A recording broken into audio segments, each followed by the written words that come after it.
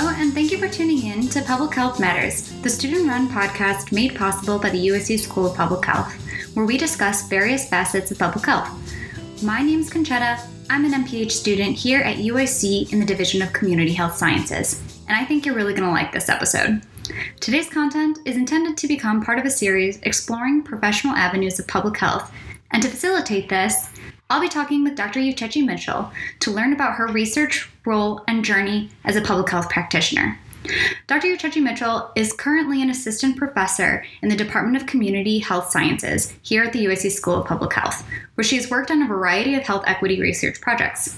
Her research interests fall within the continuum of racial health equity, discrimination, and the biological impacts of stress, especially as it relates to aging. She received her Bachelor of Arts with honors in biochemical sciences from Harvard University. Then she earned both an MS and PhD in public health from the University of California in Los Angeles. So without further ado, let's get started. So Dr. Mitchell, thank you so much for being here with us today. How are you doing? I'm doing great. Thank you for having me. Thank you for being here. So I was hoping that you could tell our listeners a little bit about your background and what your current field is and how you became involved in that current field. Yeah, I'd be happy to. So I am a researcher that focuses on health equity and minority aging. So thinking about the lived experiences and the, the status of older adults, particularly those who are part of communities of color, people of color. And I got into this field not knowing much about public health in the beginning. I actually went to undergrad and I was pre-med and I was going to be a pediatrician. So ended up on a different age spectrum, but still doing work related to health. And I think what happened was when I was in undergrad, I didn't really have much exposure to public health until I took a course on health policy and global health policy. And that's when I really started getting into what is this thing called public health? How is it related to communities? How is it related to the medical field?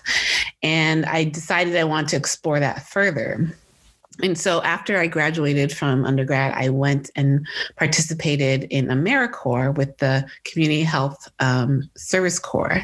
So I was a community health service member, and I was assigned a project that was located within a low-income, primarily African and Asian immigrant and Caribbean immigrant community in Boston. And so while I was there, I was working in health education around diabetes, self-care, and exercise, physical activity, trying to help older adults in terms of physical activity. And that's when I realized that public health is this really wonderful field that really speaks to helping populations, helping communities, particularly communities that have been underserved and under-resourced. And so after my year of service is when I decided to go get my master's in public health.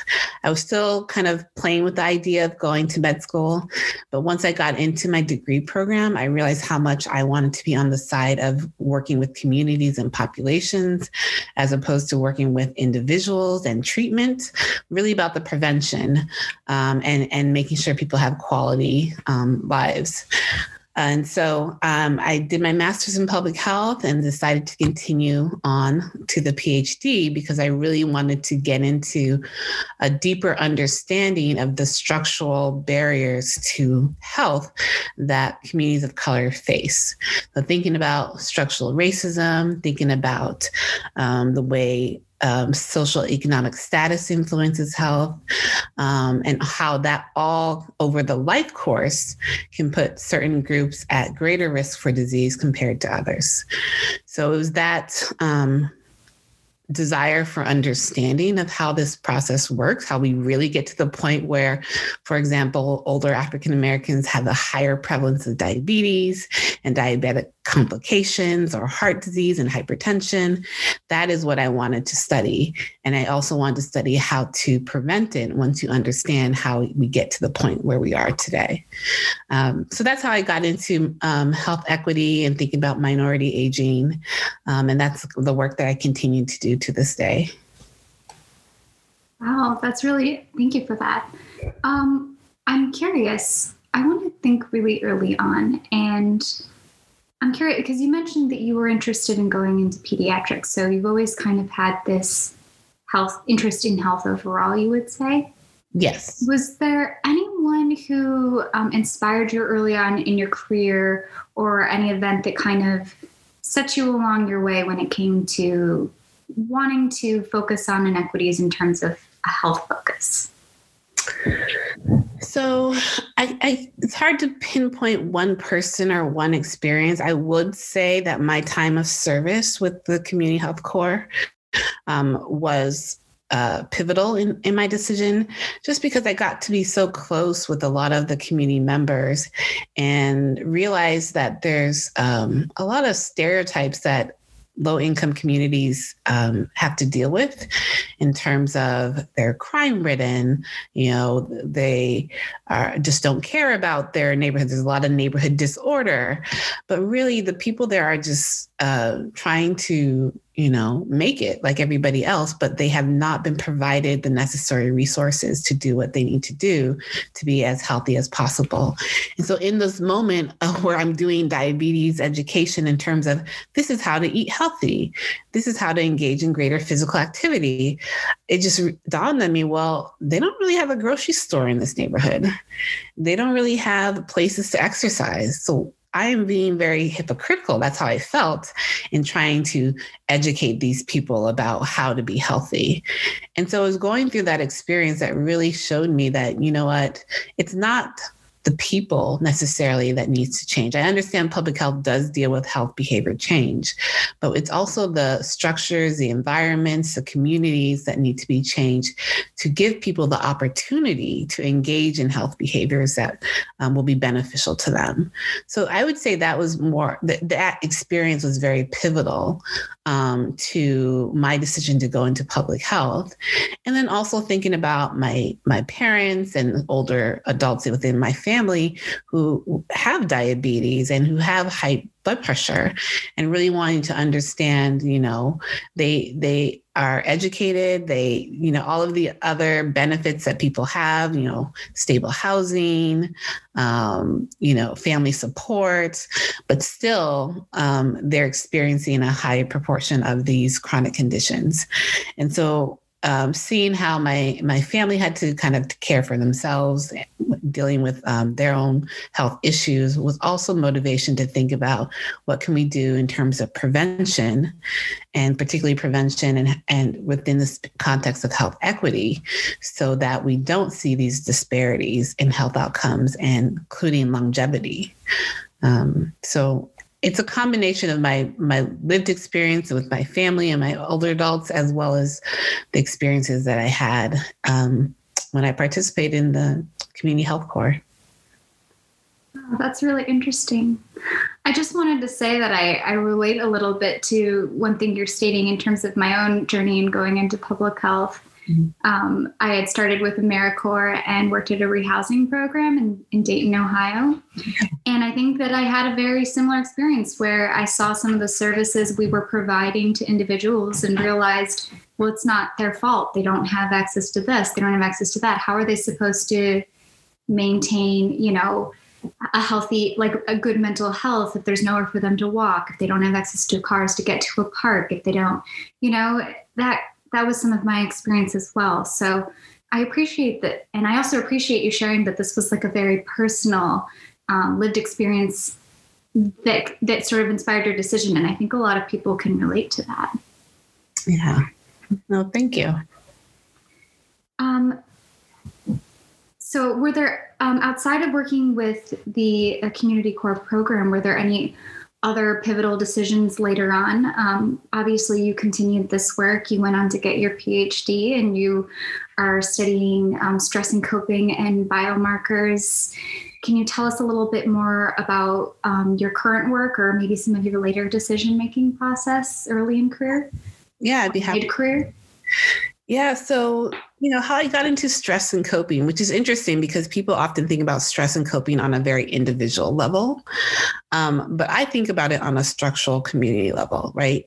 And the stressors that I'm most interested in are race related, thinking about discrimination and other forms of racism that minority communities face.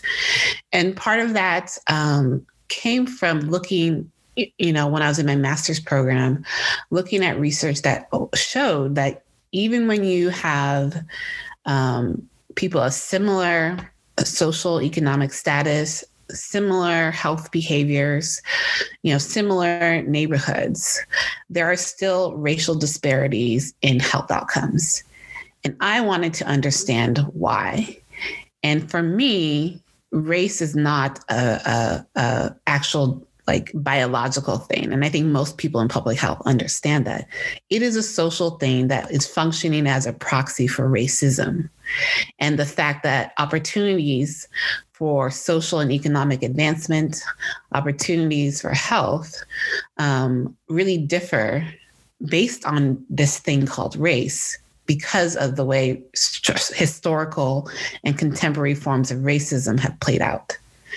And so that really got me interested in how racism not only shapes opportunities, but also shapes how the body physically functions. So thinking about racism as a stressor that actually alters the ability of your body to function in the way it's supposed to. And that's how I've tied it to biomarkers. But at the same time, really wanting to also recognize that in the Black community, for example, and other communities of color, there are a lot of assets and strengths and resources that have been utilized across generations to cope with racism. So I didn't want to just only have a deficit model where, we think about these communities as being victimized and oppressed, which they are, but they also have strengths and assets that they've utilized not just to survive, but to actually thrive. And I think that's a manifestation of resilience. And that's something that I'm moving into a little bit more, thinking about protective factors that are culturally salient to the Black community, and ways in which it's helped them both in terms of mental health and physical health over time. So that's some of my current work, looking at stress, coping, and how it affects physiology or these biomarkers, but also other outcomes that are maybe non-traditional in terms of mental health outcomes. So thinking about hope and hopelessness and how essential it is to have some optimism or hope within your life, especially when you are faced with racism and other systems of oppression. And it's a relationship to both physical health outcomes like cardiovascular diseases, as well as mental health outcomes like depression. So, thinking about some of these other indicators of well-being that don't get studied as much, but maybe just as important, if not more important, than some of the traditional health outcomes that we look at. So I want to go more into the coping. Maybe we can talk a little bit more about coping and hopelessness and some of those strategies that you've been learning. But real quick, I wanted to address stress biomarkers because I just learned about that for the first time last semester in my 401 class. And we talked a little bit about how the potentiality of stress being inheritable and how that's being studied. So I was wondering, for those who may be new to this topic, can you give like a very quick high-level explanation of maybe what some examples of biomarkers might be within your research or other research? Yeah, for sure. I think the biomarker that maybe people are most familiar with, because it's been all over the news, is inflammation. So there's all this about what are anti-inflammatory foods to eat and stuff like that. So that is one example of a biomarker that is linked to stress exposure. So the idea being, when you are stressed, your immune system activates. And it activates because it's a protective function of your body. So you're stressed, you're facing something threatening, something challenging. And so your body's preparing yourself for potential injury. And that's when your inflammatory markers start rising and running around throughout your body. But if you're not actually attacked, they're just being activated and then nothing's happening. But if you're chronically exposed to this stressor, your immune system is being activated over and over and over and over again. And if this happens throughout the life course, the hypothesis is that eventually your immune function kind of dysfunctions, no longer functions in the way it's supposed to. It wears away. It's been, worn out from these constant repeated exposures to stress.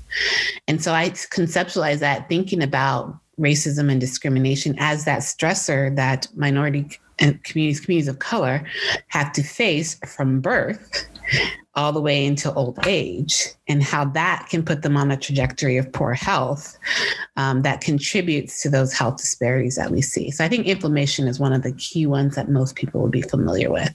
But people also look at blood pressure changes.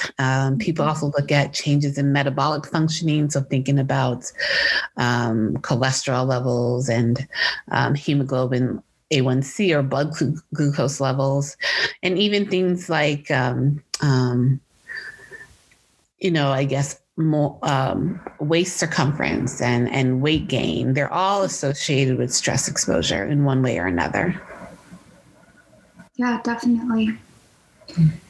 So what are some of the coping mechanisms that you were researching or have researched?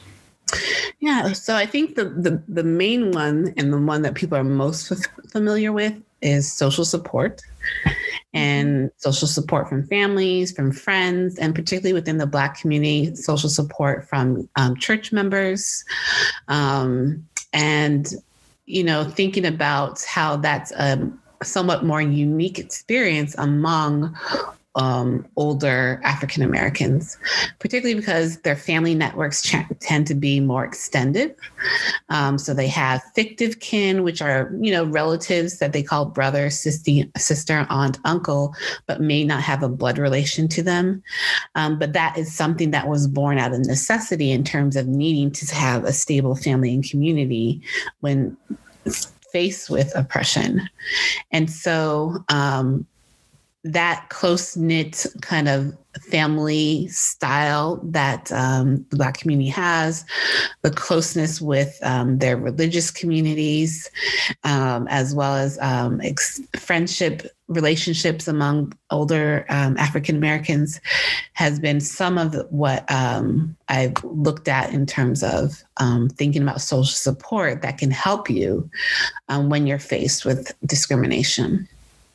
And then some of the other ones is thinking about religious resources. The Black church has played a really strong role in terms of the lives of older African Americans, not just in terms of belief systems and messaging, but also in terms of social programs, educational programs, and the like. And thinking about the role that both religious attendance, religious involvement, and just pure religiosity in terms of your beliefs system can be protective when you're faced with different types of stressors. So those are two of them that I've most recently been focused on, but there's definitely a wealth of other resources that could be explored. Very interesting.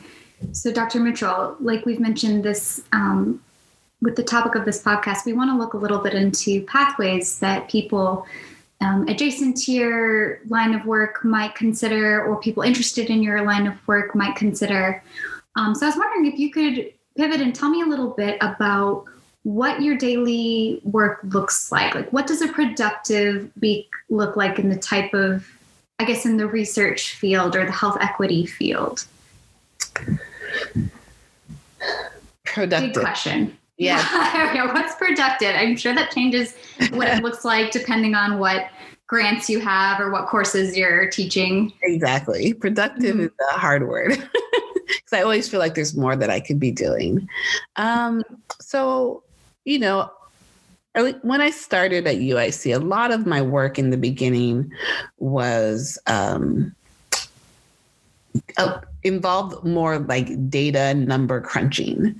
So there are large data sets, you know, that have been created that have surveyed people about their lived experiences.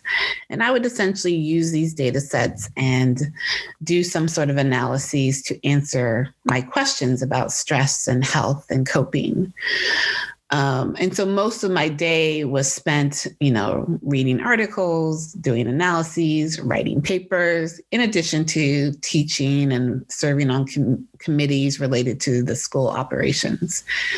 But more and more, I've moved and had more of a community engaged focus to the type of work that I do. And so that has involved community focus groups. It's involved community interviews, and it's involved greater attention to more specific needs within Chicago communities here. So that might mean I'm going to Washington Heights for a meeting, or that might mean that I am, you know, spending some time brainstorming with my community partners about new research topics or interventions that they're contemplating, and ways in which I, as well as UIC, can provide necessary resources for them. So it's a part of my work that is still growing and still burgeoning, but it's something that I see myself doing more and more in terms of making sure that I have more community content when I do my research so that it's meaningful, right? So it's useful to the communities that I care about the most. So I don't have like a typical day-to-day. It kind of depends on what my deadline is or what's due that week. Definitely. So it may be that there's a grant deadline. It may be that I have to review something. It may be that there's a paper deadline. So there's a lot of flexibility in my day-to-day, which I appreciate. But I can't say that I have a typical day. And productive day would be, or productive week, I should say, would be at least crossing off one thing off my to-do list without adding another thing. Oh, that sounds like the dream.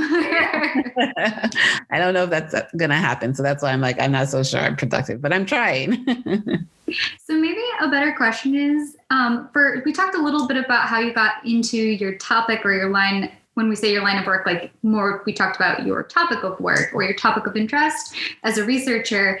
What would you say to somebody who, I think I want to talk a little bit about what you would say to someone who'd be interested in going into a lecturer researcher route. And then also, then maybe after that, we can discuss what advice you might give to somebody who would want to be in an adjacent position. Maybe they're thinking academia is not for me, but health equity, like what other things who else have you worked with that maybe others should be aware of in terms of work positions? Yeah. So to the first one, so I guess it sounds like you're asking like how I got into this position of academia. Yeah, as opposed to other routes, because you started as kind of more in the field from the sound of it with your AmeriCorps background. Yeah, and that's the interesting part about, I think I've come full circle in a lot of ways, because when I was in undergrad, I was like, I got to do biochemistry because that's what's going to get me into med school. Mm-hmm. And then I started off with more community-based work through AmeriCorps.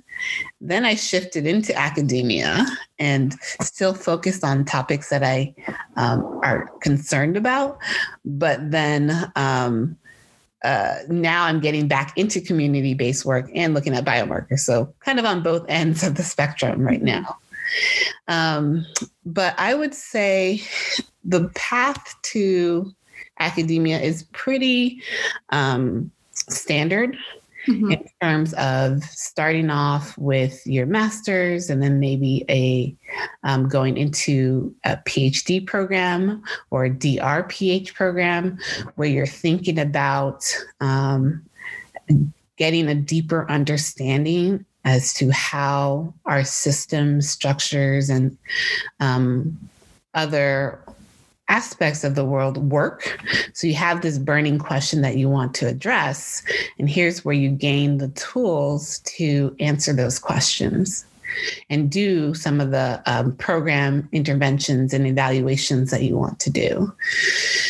And then I went from my PhD program to a postdoctoral training program, which is where you get a little bit more specialized in your knowledge. So you can think of it as a med student going into residency.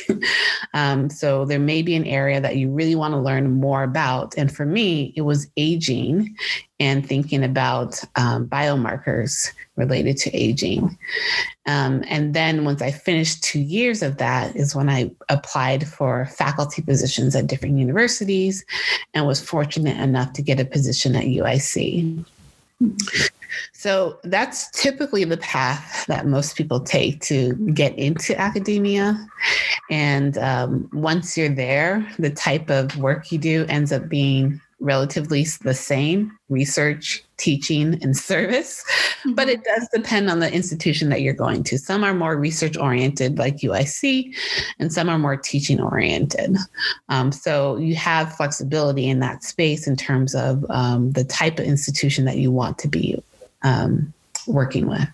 Does that answer the question? Totally. Yes. And how about for adjacent, for people you might have worked with in the health equity field, especially now that you're going back into the more community centered realm, what other positions out there might you recommend for people interested but not thinking academia is for them?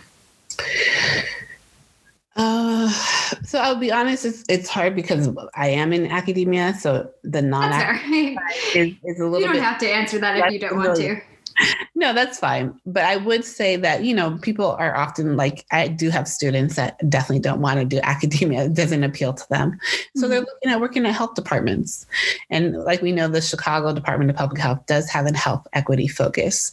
And so in that space, they can still use their skill sets in terms of thinking about programs or initiatives or interventions that can help in terms of addressing some of the health disparities. So I think that's a common space in which a lot of our students go, is working with departments of public health, working with think tanks that are focusing on health equity issues, or even working with community organizations within the communities that they care about, who are trying to shape some of those structural social determinants of health. So for example, my community partner, who I've been working with for the past almost 3 years or so, is the Andaleo Institute in Washington Heights area. And they are affiliated with the Trinity United Church of Christ, but they're their own nonprofit organization that's really focusing on education, health, and community development. So they're not academics, but they're focusing on 3 things that are really key to public health and what we do, trying to transform the community where people live by improving housing, advocating for more resources, more businesses within the neighborhood. They're shifting into a focus about mental health and how they can help young people, especially now during the pandemic, kind of cope with some of the stressors that they're facing. And then educational programs where they try to provide exposure to college-bound students of the different paths that they can take. So those are definitely more in the community involved types of initiatives that can be undertaken if academia is not necessarily for you. Great, super helpful. I think, I think a lot of people will get a lot out of that. Yeah. So I wanted to follow up with a question about COVID. So COVID has opened so many people's lives to structural inequalities. Mm-hmm. That what are some important lessons we should be learning, or what needs to be done in order to build health equity? Wow, that's a big question as well. Well, what I hope people recognize is that what we're seeing with COVID is the same thing that we see in terms of maternal and infant mortality among Black women. It's the same thing that we're seeing in terms of premature mortality. Same thing that we're seeing in terms of disparities in diabetes, hypertension, and other chronic conditions. That the way structural racism works, it recreates these differences in health, these disparities in health, regardless of what the health outcome is. And so to really address health disparities, we have to deal with the disparities. The structural racism that's creating the disparities. And what we're seeing in particular is that these, the things that put people at greatest risk, particularly communities of color are at greatest risk, are things like that fall within the realm of poverty status, that fall within the realm of living in disadvantaged communities. So living in places where you can't really social distance because it's maybe a public housing unit and it's more difficult to do so. Mm-hmm. Living in a space where you have to take public transportation to get to work and you don't have the luxury of, quote, working from home because you have to be on site. Having to be an essential worker, which tends to, most of them, if you're thinking about the people who are essential workers right now, tend to be from communities of color. And so it's, again, one of these things where the risk factors for COVID are these social and structural determinants of health. And it's the same thing that we see with other health outcomes. So if we really care about addressing health inequities, then we really need to change the way our systems operate, right? And we really need to address the social inequities, the economic inequities, alongside with the health inequities. And then at the same time, what we're seeing really now in terms of vaccination is, again, this another manifestation of the injustice in our system, where there are definitely certain communities that have better access to the vaccinations. So, for example, the neighborhood that I've been thinking about, Washington Heights, which is where my community partners work, they are actually living in what's known as a pharmacy desert. So there's maybe 1 or 2 Walgreens at the most in their neighborhood. Whereas if you're on the north side, you got Walgreens, you got CVS, you have all sorts of convenience stores available that can supply vaccinations.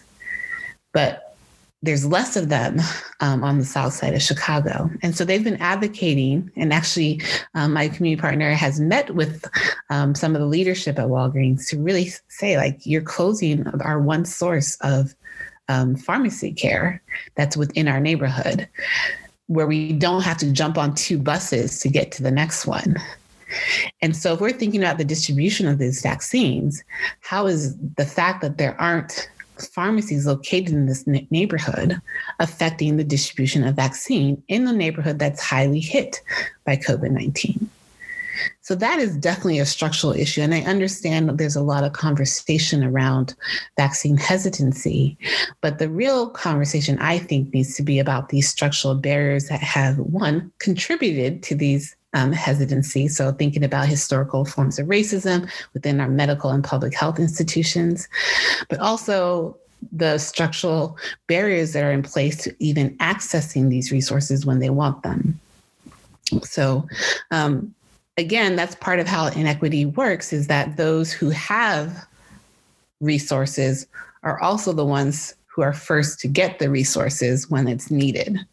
Mm-hmm. And at the same time, those who have no resources and have the greatest risk factors are the ones who get more exposed to those risk factors during times like these. So on 2 sides of the coin, these communities are being marginalized and disadvantaged. Hearing you talk about this always fills me with such internal frustration. I wonder if there is anything that you see that we can do or begin to do from the position that we're in to build health equity? Another really hard question. Yeah. Trying to do the good ones today. I'll take it. But it still just goes back to changing the way our systems work. Granted, we did not have, in my opinion, the best leadership when the pandemic came out. And public health should and pride itself on its ability to address pandemics, epidemics, and that understanding of vaccination. But those voices were not elevated in the way that they should have been. And so I think that has significantly impacted the course of this pandemic and its recovery, and our recovery from it, I should say. And I feel, and maybe this is a little bit of a soapbox, but public health doesn't get the same respect as medicine, although we impact the communities far more than medicine does, in my opinion. Medicine is where you go when you need treatment. Public health is where you go when you want prevention. And because prevention is hard to see, it's not tangible because you've prevented disease, I think public health doesn't get the same regard as the medical field. And I'm hoping that, this pandemic has changed that, because it is public health that is consistently focused on changing these systems and these structures. And that is the only way we can achieve health equity, right? Changing their policies, changing the way our institutions operate such that we aren't advantaging one group over another, and that we're actually working to elevate those groups that have been historically and contemporarily disadvantaged. And so I know I'm speaking in more abstract terms because that is kind of where we need to be in terms of our mental state about addressing health equity. And from there can come concrete initiatives and programs that really focus attention on communities that have been marginalized and how we can provide them not just, basic resources, but even more of the resources so they can get to a similar level as more advantaged communities. I think in terms of speaking vaguely as well, you could take everything you've just said and turn it into an entire course and beyond, right? Yes. And some things that I'm hearing you say that I just want to reiterate is this idea of elevating experts, elevating public health experts and giving them a voice, and also listening to community organizations who and empowering kind of like what I like to think we're working on with Chai Tracing, giving them resources to help fill some of these gaps. Because in the end of the day, real change can happen from that angle or from that perspective, or from that energy source. Yes. Yes. Yeah. Great. The communities know what they need, so we just need to listen to them. Mm-hmm. They know why the problems exist. Yes, we research them, these issues. I don't mean them in terms of the people, but we research these issues. Mm-hmm. But that's because I think it's the only way for their stories to be validated in mainstream society. And maybe there's been a shift, but these communities already knew that the reason why, they are suffering worse health outcomes was because of racism, because poor landlords don't upkeep their homes. There's lead in their water, lead in their paint. There are industrial plants located in their neighborhoods. They already knew what risk factors they were exposed to, and they already knew that it impacted their health negatively. But we tend to not listen to those who are marginalized because we, stereotype them as not knowing what they're talking about, not smart enough, not educated enough, not something enough. And so I think the research that we do around health equity, for good or for worse, has become a way of validating their experiences. But it's sad that they need us to do that because other people just won't listen to them. So that's why I love people that truly, genuinely engage in community participatory research because it puts the community at the center instead of the researcher. And we definitely need more of that because they are the real experts of the experiences that they are having. And I love that. It makes me think also of in politics, I think in the past, another thing, it's not yes, communities are not being listened to. And it's also, I think that politics has historically been played in a game that not everybody has the rules to, right? So that in some sense, the work in this research should be a process in which both takes the voices and uplifts the voices of those who are experiencing the problem and have the best insight on the problem, but it is also inversely translating what the problem is and and empowering communities and individuals to make change for themselves at the same time, coming at it with all angles. So I really appreciate some of those concepts we've been learning here in class too. You're just making me think. Right. Good. It all comes together. It does. Yeah. Mm-hmm. So what are some of the hopes for your generation and those following you in terms of doing this work? You say my generation makes me sound old. I hope it didn't make it sound like that. I consider, but I think I'm on TikTok too much, looking at the whole Gen Z divide, right? Or Gen X, Gen Z divide. Yeah. And then those coming on even beyond that, and how so much activism is actually taking on a youth voice these days. Yeah. So I want to think about how do we, we're sort of in career, right? We're mid-career, early career. We have experience, if you're in the grad level, that's where you are. And so it's thinking about, you kind of already know some problems you want to change, but you're already there with younger generations, and thinking it's along the lines of, okay, then what should we accomplish so that they can pick it up, and they, in an ideal world. Might have just babbled too much there. No, you're fine. What I really appreciate about, people who are younger than me, and I will say there's a gap. I guess I'm considered a millennial, but I'm one of the older ones. Even between my brother, who's just turned 33, there's a gap. And I'm in my late 30s. But I just feel what I see in the younger generation is this, I'm just not going to take it anymore kind of mentality. So definitely very active, understand the research, but just like I was saying, understand it because it's their lived experiences and don't necessarily need us to tell them about their stories. But then are also really, really dedicated to organizing and advocating on their behalf and the others that they align with.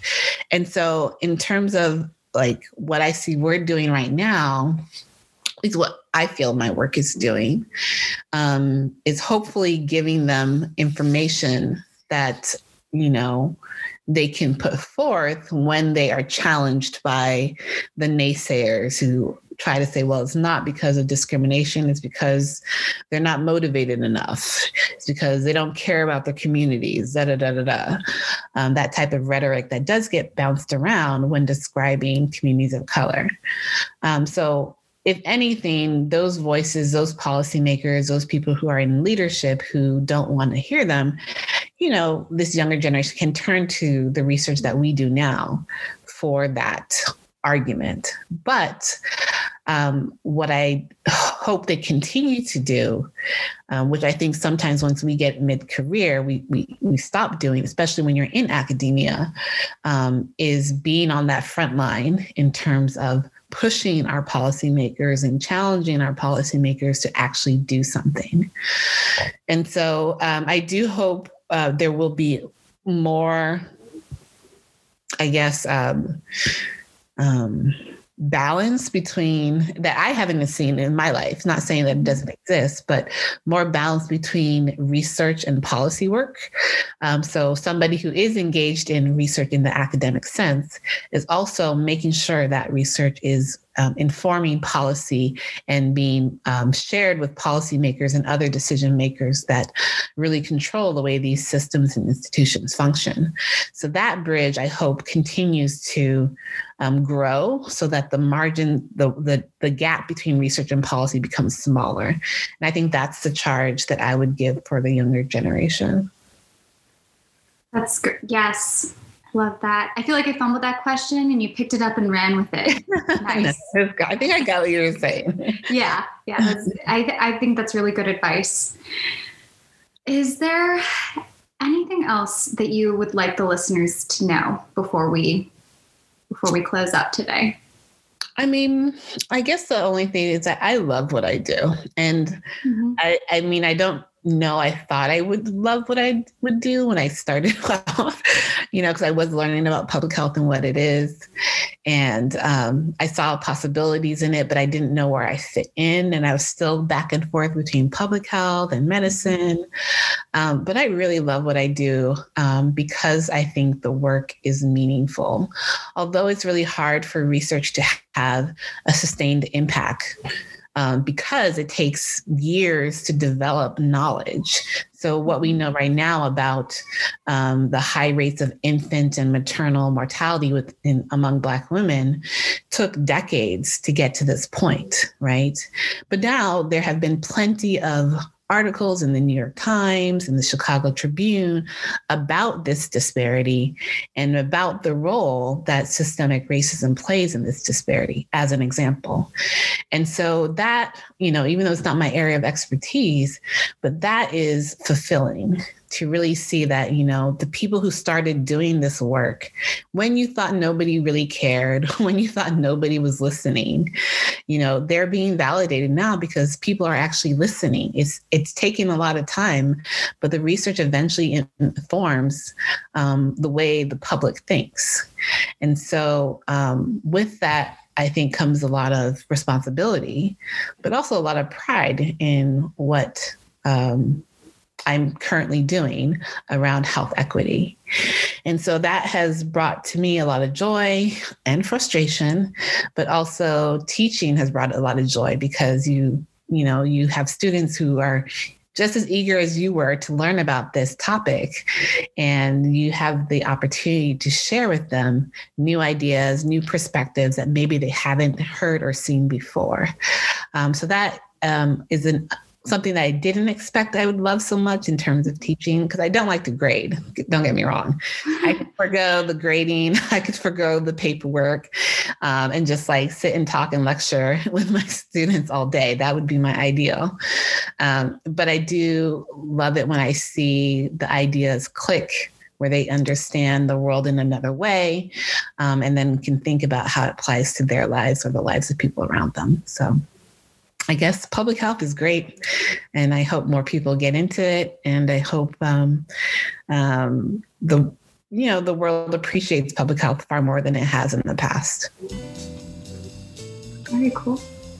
Well, Dr. Mitchell, thank you so much for talking with me today. It's been a real pleasure talking to you. Thank you. I've enjoyed my time here. And that's a wrap for this episode of Public Health Matters. Thank you for tuning in, and thank you again to Dr. Mitchell for speaking with us. Please enjoy this royalty-free music titled Winter Snow by Pistol Jazz. Until next time, stay safe, Chicago.